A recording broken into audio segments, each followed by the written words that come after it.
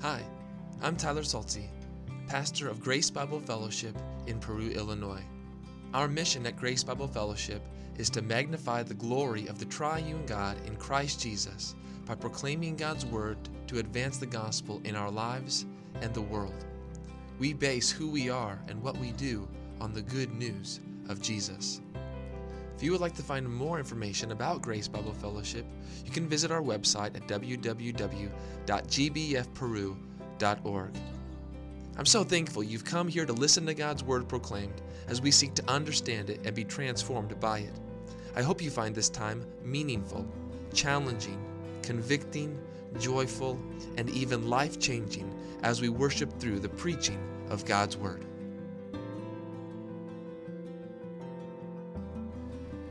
I invite you to take copies of the scriptures this morning. Open the book of Exodus, chapter 40. We'll be reading verses 34 through 38 this morning. The last 5 verses of the book of Exodus. When you are there, would you stand with me as I read God's holy word for us this morning? Hear the word of the Lord. Then the cloud covered the tent of meeting, and the glory of the Lord filled the tabernacle. And Moses was not able to enter the tent of meeting because the cloud settled on it, and the glory of the Lord filled the tabernacle. Throughout all their journeys, whenever the cloud was taken up from over the tabernacle, the people of Israel would set out. But if the cloud was not taken up, then they did not set out till the day that it was taken up.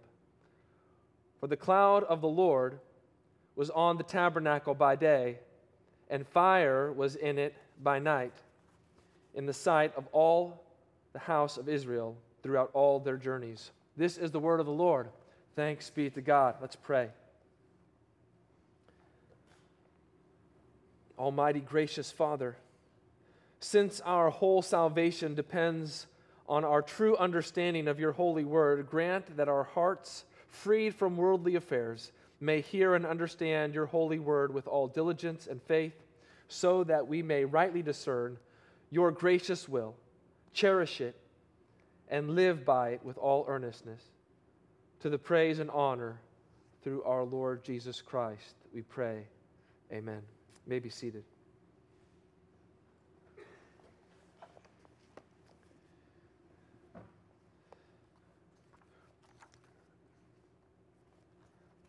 This is it. 86 sermons. This is the 86th sermon on the book of Exodus. 4,300 minutes.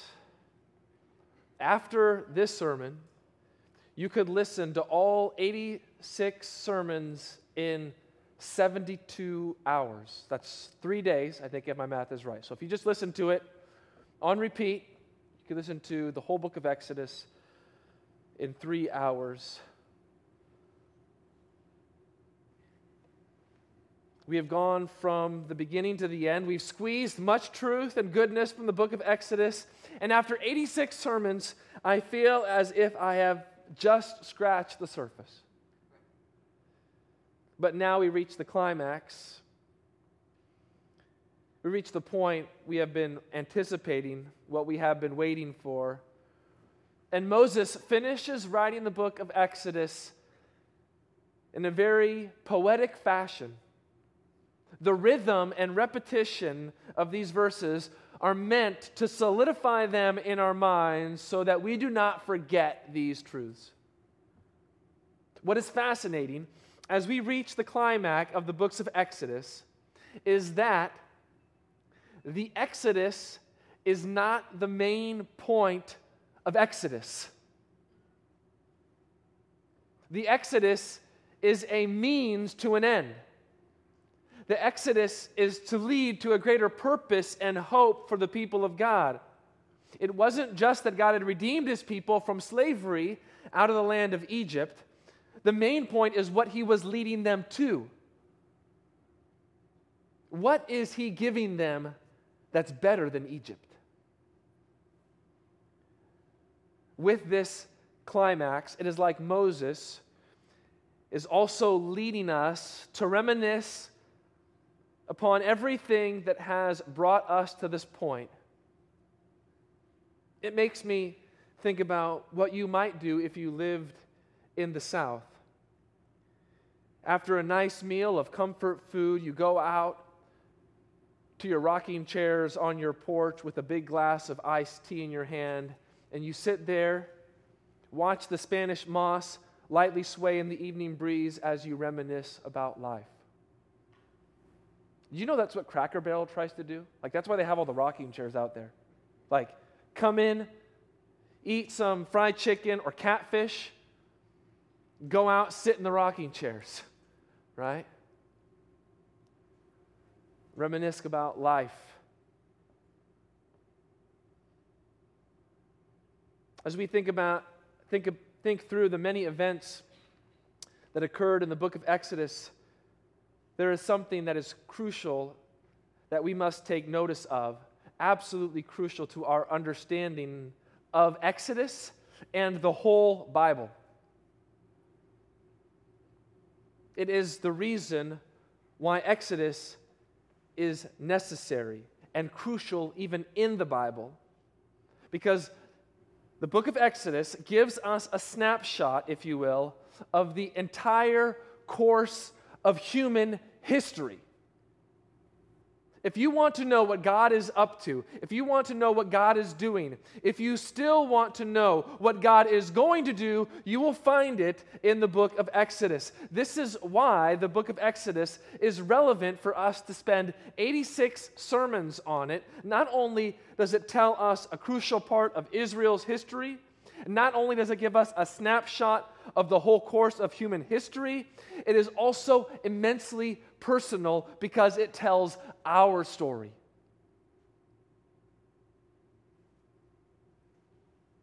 Exodus is meant to unveil your story and my story. And these events are meant to resonate in our hearts and lives and minds because the story of Exodus is what we are to live out. The trajectory of Exodus is to be our trajectory of life. The ups and the downs of Exodus are our ups and downs. With each event, with every line in it, the sovereign Lord is communicating to us. He knows us. He knows what we need. He knows the end from the beginning. And His greatness and His glory will reign supreme over everything and over everyone. And that is great news for us. While we are reminiscing over the book of Exodus, let us draw our minds back to 2 verses. You can flip back if it's helpful. Exodus 25:8. There it says, "And let them make me a sanctuary that I may dwell in their midst." Then a few chapters after that, Exodus 29, verses 45 through 46. "I will dwell among the people of Israel, and I will be their God, and they shall know that I am the Lord their God, who brought them out of the land of Egypt, that I might dwell among them. I am the Lord their God." That is what the Lord is going to do for His people. Because to dwell with God is to know God. It's to live in relationship with God. It's to relate to Him in the way that we were designed to relate to Him. And if we think about the whole scope of God's Word, there in the beginning, God created Adam and Eve. And He put Adam and Eve in this Garden of Eden, this paradise. But Adam and Eve disobeyed God. They did not live how they were designed to live. They had perfect fellowship and perfect unity with God. And that wasn't enough for them. They rejected His goodness. They rejected His word. They rejected His way. They rejected the fact that they had to depend on Him for everything. And so, while God placed Adam and Eve in this beautiful paradise, paradise was lost.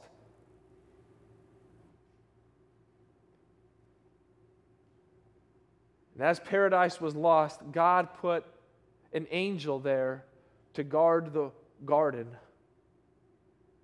with a flaming sword, who would keep anyone out who would try to get back into God's paradise.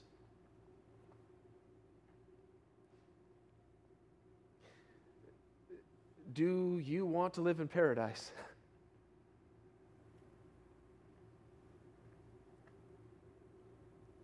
What do we think? Man, if we could just get back to the Garden of Eden, wouldn't that be great? Wouldn't that be good?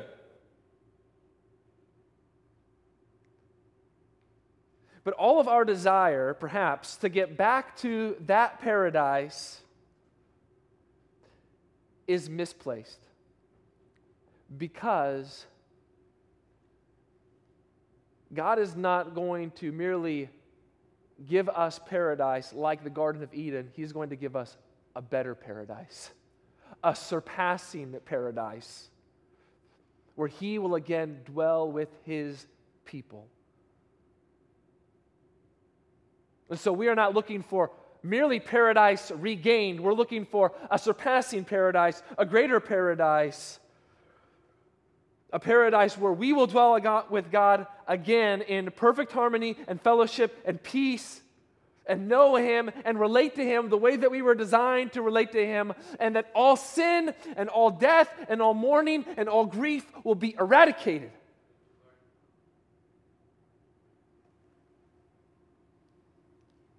These verses serve as reminders for us that what we read in Exodus 40 is the Lord fulfilling the promises that He made to His people. It's the Lord showing Himself to be faithful, even when His people weren't so faithful. It is the Lord assuring us that He will accomplish His purposes in the earth. What the Lord wants to do, He will do it. He will complete it, and no one and nothing will thwart Him or stop Him or slow Him down. Do you think that our world is against God? It is, but guess what? God will prevail over the world. It will not slow Him down. It will not stop Him. He will prevail. Jesus wins in the end. And the sign for all to see, to know that this is absolutely the case, is the manifested glory of God. How do we know that God is going to accomplish all that He has promised to accomplish? How do we know that His plan will succeed and will be fulfilled? Well, God manifests His glory.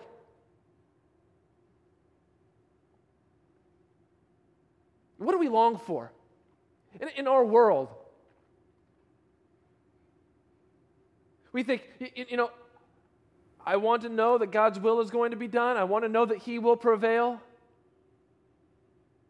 Maybe better political policies, maybe better politicians will get us that. Maybe better economics will get us that. Or other things. I don't know, you could fill it in there. Whatever it is in this world. If everybody just gets along. When God says, if you want the assurance that I'm going to fulfill my will and accomplish my purposes, here's what I'm going to do. I'm going to show you my glory.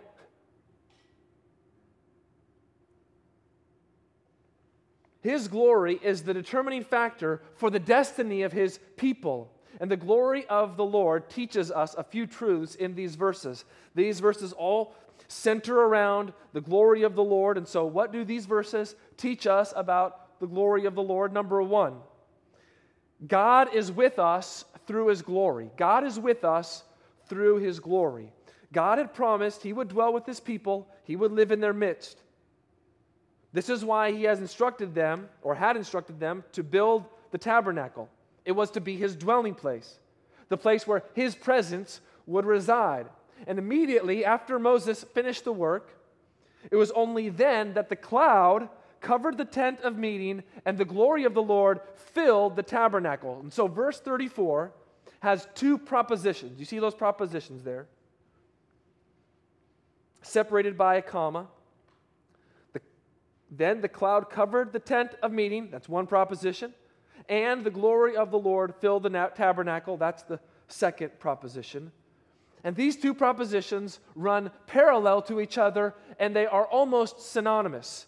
So I am proposing that what is said in the first half of the verse is simply restated in the second half of the verse with a slightly different perspective, like surround sound speakers. When these two propositions are put together, we get a fuller and more robust sound, if you will, of what God is doing. So we begin with the cloud. The picture of the cloud is not foreign to us in the book of Exodus. It was the pillar of cloud that led the people by day after they left Egypt. It was the pillar of cloud that stood between the Israelites and the Egyptians as they were encamped on the edge of the Red Sea, just before the Lord opened a way through the Red Sea. It was the cloud that descended on Mount Sinai and was said to cover Mount Sinai as a sign for the people that the Lord himself, the presence of the Lord, had descended upon Mount Sinai. What is this cloud?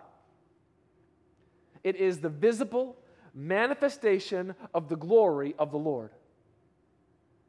This close association between the cloud and the glory of God can be seen in Exodus 16:10.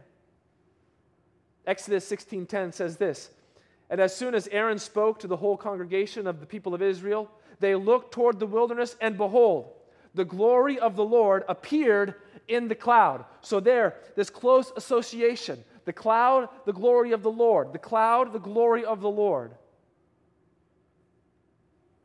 The Lord's presence is coming to dwell in the midst of his people. This is Yahweh living among his people so that they would be his people and he would be their God. The cloud covering and the glory filling indicate God's desire to give himself to the people. Here is what you need, Israel. Here is what you need, people of God. You need God himself.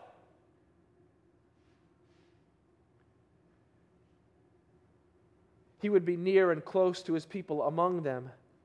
And this is a principle that we see throughout God's word.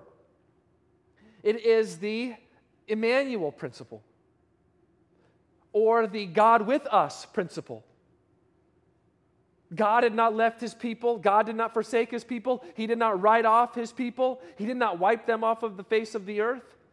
He did not leave them to themselves. He did not pull back and stand aloof. God showed his people that he was with them, that he was there. And the world does not want a God who is there.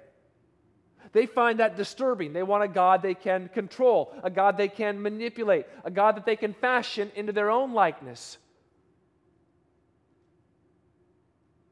They want a God who will hold other people accountable for their sins, but not hold them personally accountable for their own sins. But dear brother and sister, we have a God who is with us, who is there. And that is the God that we want, because this is the God of all comfort, this is the God of all grace, this is the God of all mercy, this is the God of all love. We want God to be there, we want God to be with us.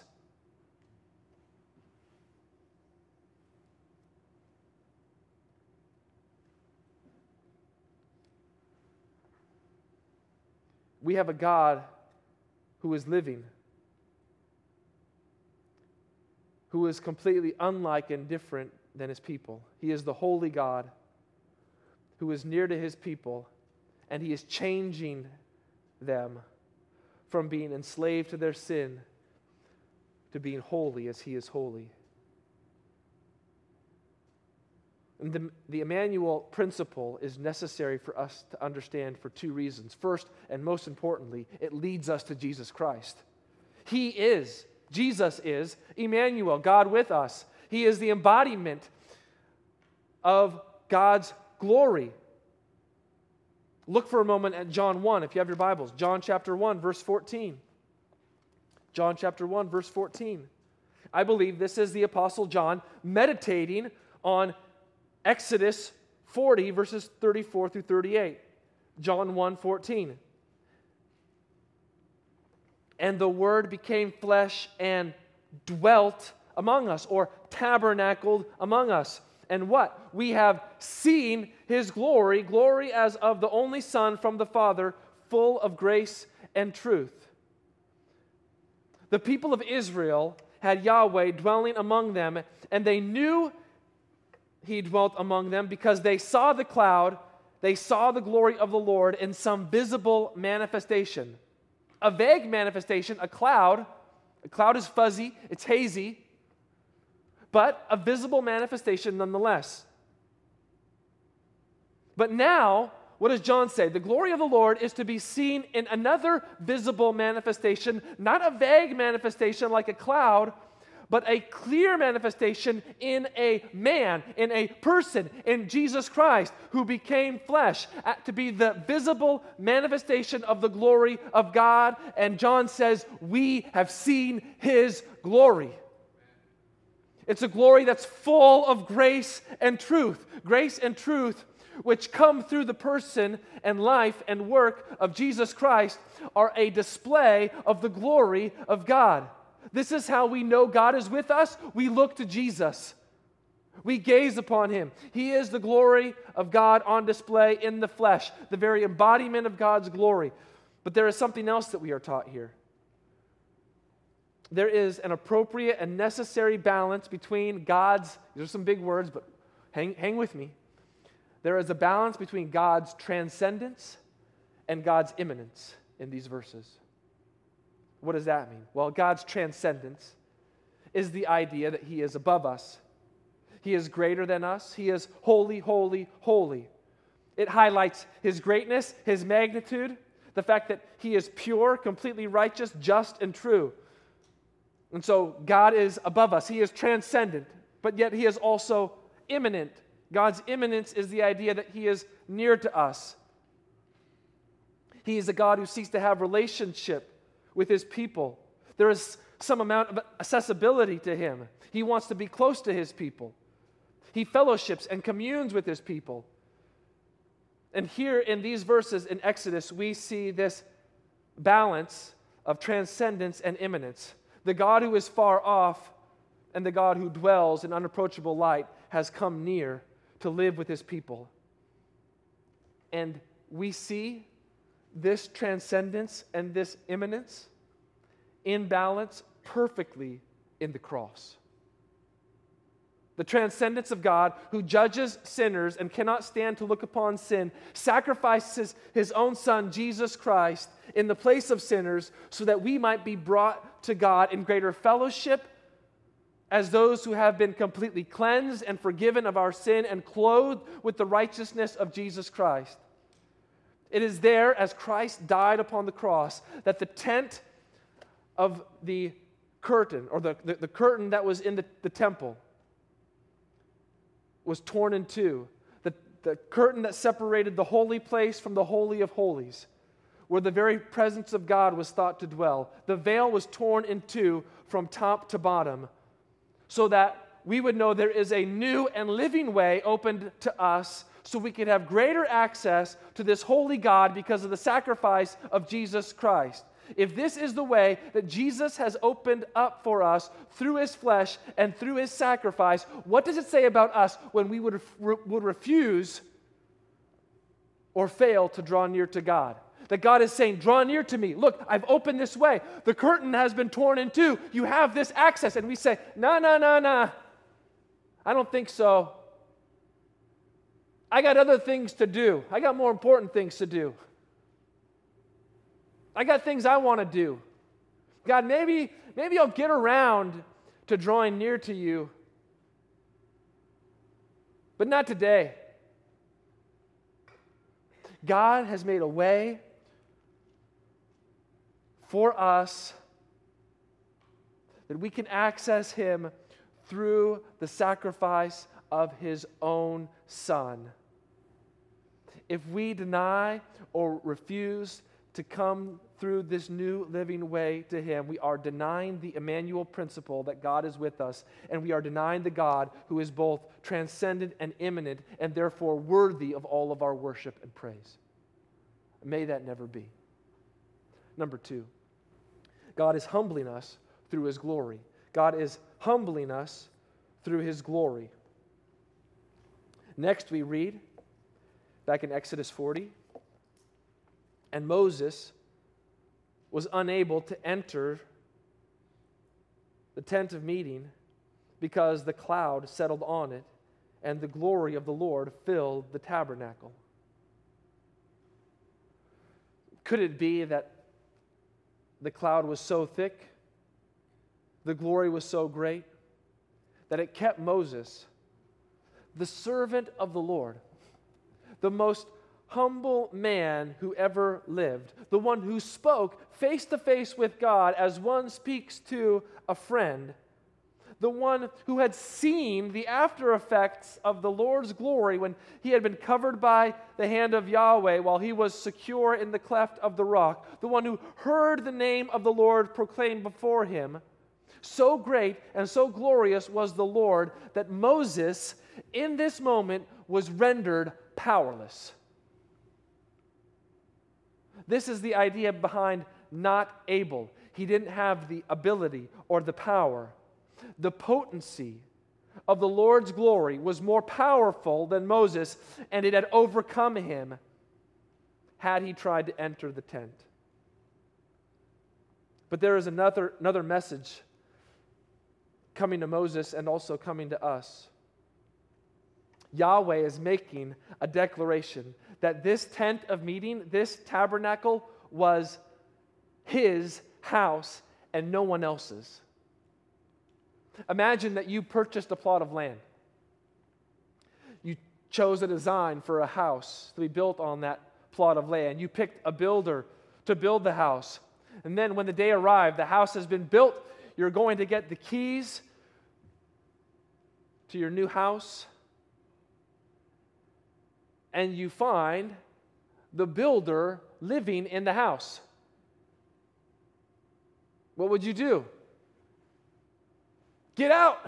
This is my house! Even though the pieces of the tabernacle and all its furniture were skillfully constructed, even though Moses had assembled the tabernacle and its complex, this was the place where the Lord dwelt. God was not going to share his house with Moses, just as God would not share his glory with another. Isaiah 42:8, I am the Lord, that is my name. My glory I give to no other, nor my praise to carved idols. Just as Moses was unable to enter the tabernacle because of God's glory, so God's glory works in our lives to remind us that God is God and we are not. Let us clothe ourselves with humility in light of God's glory.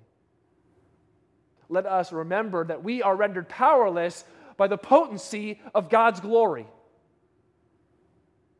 And let us humble ourselves under the mighty hand of this glorious God. Number 3, God is directing us through his glory. God is directing us through his glory. The final 3 verses look toward the future for Israel. Israel still had a journey before them. They had not made it to the promised land yet. How would they know where to go? How would they find their way through the wilderness? The glory cloud would direct them. It says whenever the cloud was taken up, they would set out. Easy enough, right?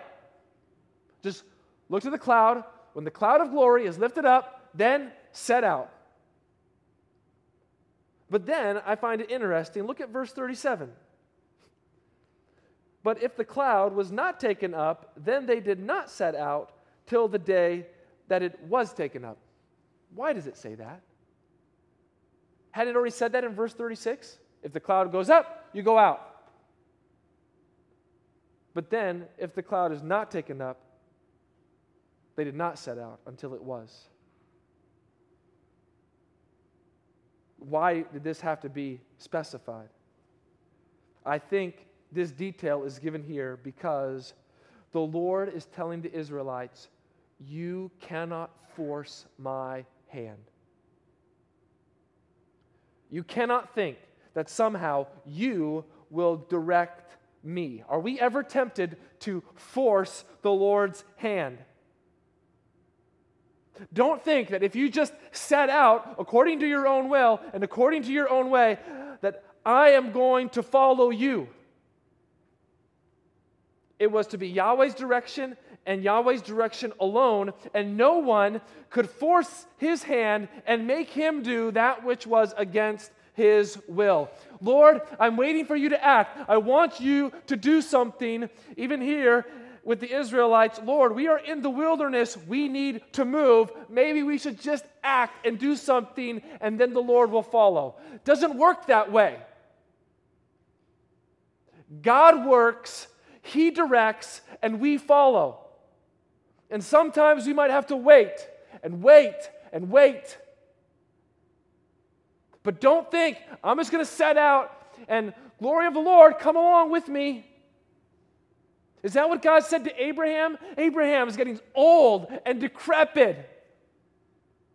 And God had said, Abraham, I'm going to give you a child, an heir, from your own bones, from your own body. And Abraham's looking around. I don't got any kids. I'm old. Maybe Eliezer from my household. Take him, make him my heir. God says, it's not how I'm going to do it. You can't force my hand. I said what I said, and I will do it. Trust me. Or what about Saul? Saul is there. He's about to fight. I think it's the Amalekites. You can check me on that. But he's against these armies. And there needs to be a sacrifice that's made. And Saul is there waiting for Samuel to come and make the sacrifice. Make the sacrifice. Make the sacrifice. And what does Saul do? Samuel's not coming. The sacrifice not being made. And he makes the sacrifice. Wrong. What happens to Saul? Kingdom is ripped away from him. God is going to direct His people. Do not force His hand.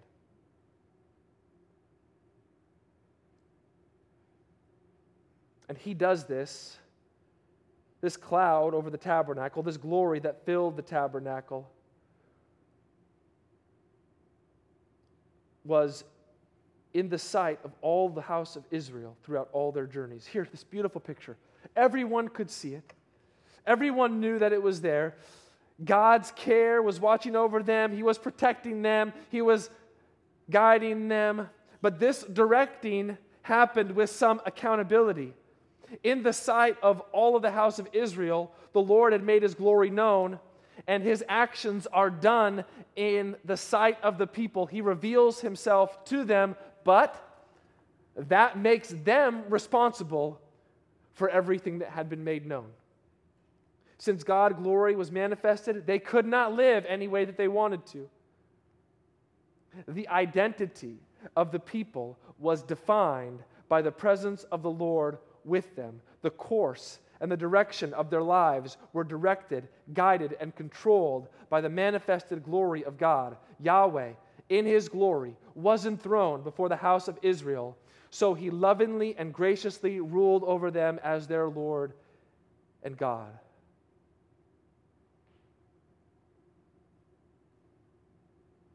Is the glory of the Lord directing your life?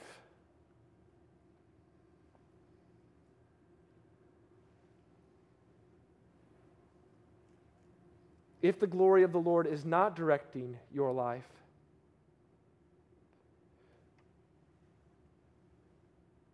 it will follow that you are unable to glorify God. And I think there's a connection. Glorifying the Lord and the glory of the Lord go together. Do you ever take stock to think, am I glorifying the Lord?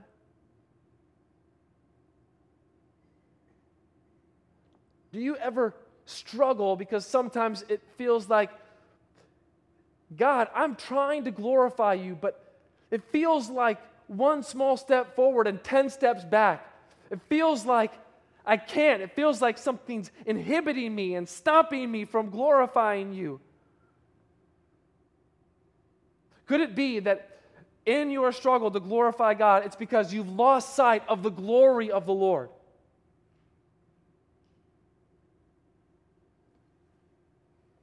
What do you know of God's glory? Do you have an intimate knowledge of His glory? Have you experienced His glory? Has the glory of the Lord been before your eyes? Or have you substituted God's greater glory for things of lesser glory, or even worse, things that have no glory at all? You can't give God glory while simultaneously trying to glorify yourself. And this is what happens. The more you know of and have experienced the glory of the Lord, the more you will be transformed, sanctified, and so useful to glorify the Lord. Being directed by God's glory is the only way we are going to glorify Him. It is the glory that we see in the face of Jesus Christ. So if we have seen the glory as of the only Son from the Father in Jesus Christ, it goes then that our lives are directed by Him, that is, by Jesus. We are then to obey His commandments, and we are to teach others to obey everything that He has commanded us. Think about that. Just take this and work it out with me. If Jesus Christ is God with us, and He is the visible manifestation of God's glory, and it's God's glory that the Lord is going to use to direct our lives, then whatever Jesus says, we have to do. Whatever Jesus commands, we have to obey. But that leads to a $1 million question. To what ends is the glory of God directing us? And the answer is revealed in these verses in Exodus with a little phrase repeated twice. The glory of the Lord filled the tabernacle. This is key because this is the ends for which God created the whole cosmos.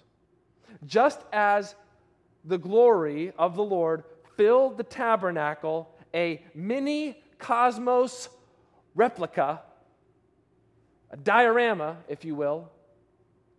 So one day, God's glory is going to fill the entire cosmos. Let me prove it to you. Turn in your Bibles to Numbers chapter 14, verse 21. Numbers 14, verse 21.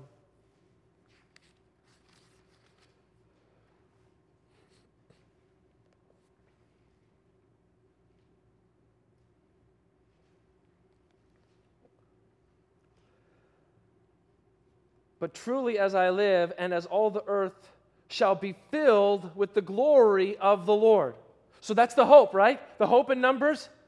Truly as I live, there's this promise, all the earth shall be filled with the glory of the Lord. How about Psalm 72, verse 19? Psalm 72, verse 19. I'm going to take you in order.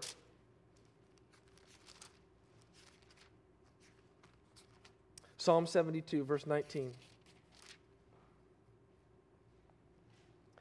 Blessed be His glorious name forever. May the whole earth be filled with His glory. Amen and amen. Isaiah chapter 6, verses 1 through 3. In the year that King Uzziah died, I saw the Lord sitting upon a throne high and lifted up, and the train of His robe filled the temple. Above Him stood the seraphim. Each had 6 wings. With 2 He covered His face, and with 2 He covered His feet, and with 2 He flew. And one called to another and said, Holy, holy, holy is the Lord of hosts. What? The whole earth is full of His glory. A few pages over, Isaiah 11:9.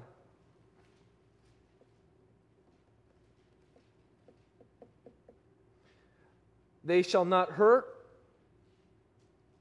nor destroy in all my holy mountain. Why? For the earth shall be full of what? Here's a little change. Shall be full of the knowledge of the Lord as the waters cover the sea. Last one, Habakkuk 2:14, towards the end of the Old Testament.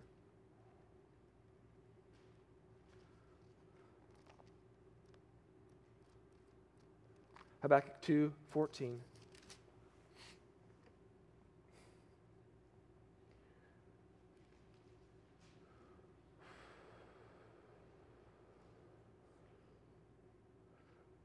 For the earth will be filled with the knowledge of the glory of the Lord as the waters cover the sea.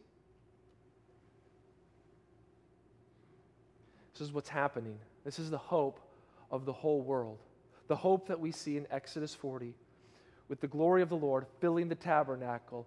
Our hope is that one day the whole earth will be filled with the glory of the Lord, just like that tabernacle was filled with the glory of the Lord in Exodus 40. Just like the temple was filled with the glory of the Lord in 1 Kings 8. So one day, the whole earth will be filled with His glory. That is our hope. That is our prayer. That is what we long for. That is what we're shooting for. Do we pray, "Oh Lord, fill the earth with your glory as the waters cover the sea"? May that happen, and may that happen even through us. How does that happen through us? It happens when we are those who are filled by the Holy Spirit of God, so that then we can go out and we can tell people the truth of the gospel, which is the glory of Jesus Christ, so then they hear and see and believe that Jesus Christ is Lord. Why is it that sometimes we struggle glorifying the Lord? Up there it says, "Glory to God alone." When you walked in, it said, "To God alone be the glory." How is that going to happen? It's only going to happen when we are people who stand in awe of the glory of God. And too often I fear that the doors are closed and there's this knock on the door. And it's not a visitor, and it's not a guest. You know who it is? It's Jesus Christ. He's out there, he's knocking on the door. He says, he's looking in, he's saying, "I see you're having a fellowship meal. Who are you fellowshipping with?" He's looking in, he's saying, "I see you're taking the Lord's table. Who are you communing with?" He's looking out there, he's saying, "I see you're worshiping together. Who are you worshiping?" We will not know the glory of the Lord if Jesus is on the outside. Jesus has to be in here. He has to be among us. The glory of the Lord in us as we are people filled with the Spirit, so that when we go out in courage and boldness to say, "Lord, fill this earth with your glory and your truth of the gospel." That will not happen with marketing campaigns. That will not happen with slickly devised programs. That will not happen with advertising. That will not happen with anything but with your life.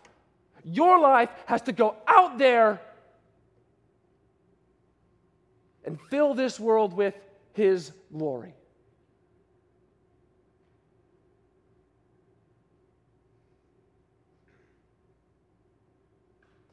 We are not home yet. Throughout all of their journeys, the Israelites had to look to that cloud to direct them until they reached the promised land.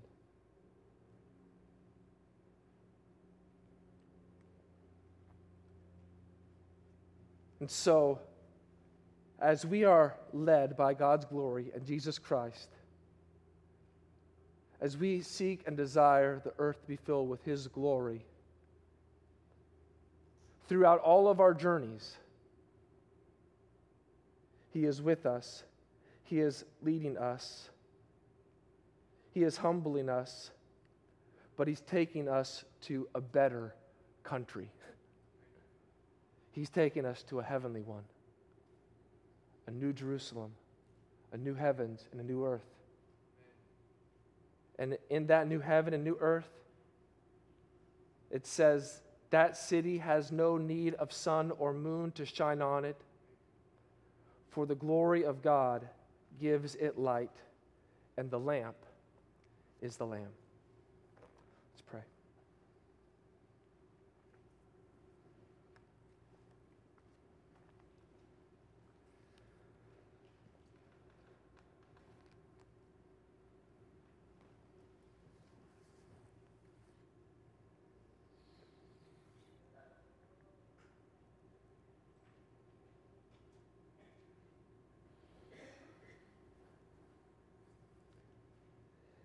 Heavenly Father, I do not want Jesus on the outside looking in.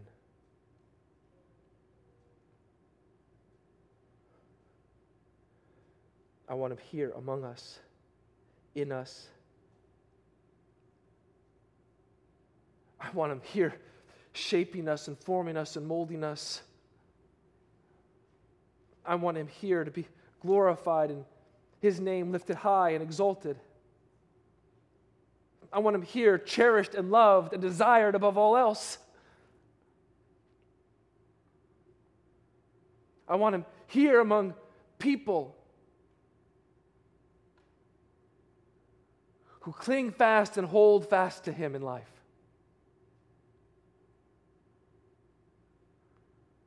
And we know that as we cling and hold to him, he also, at the same time, is holding us fast.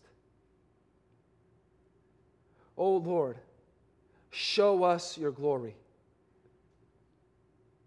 Let it fill up our lives. Because if it does not, there's no way it's going to go out from us.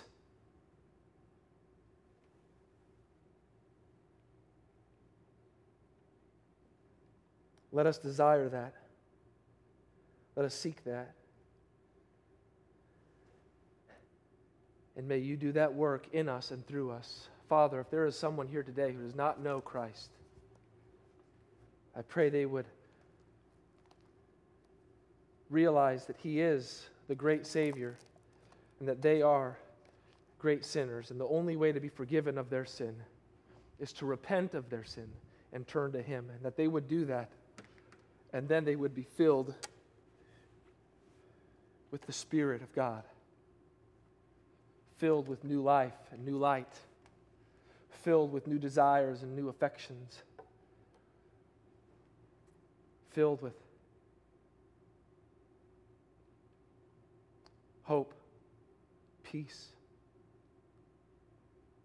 There is no other name under heaven whereby we must be saved but by Jesus and Jesus alone. And so I pray that you would work in our hearts.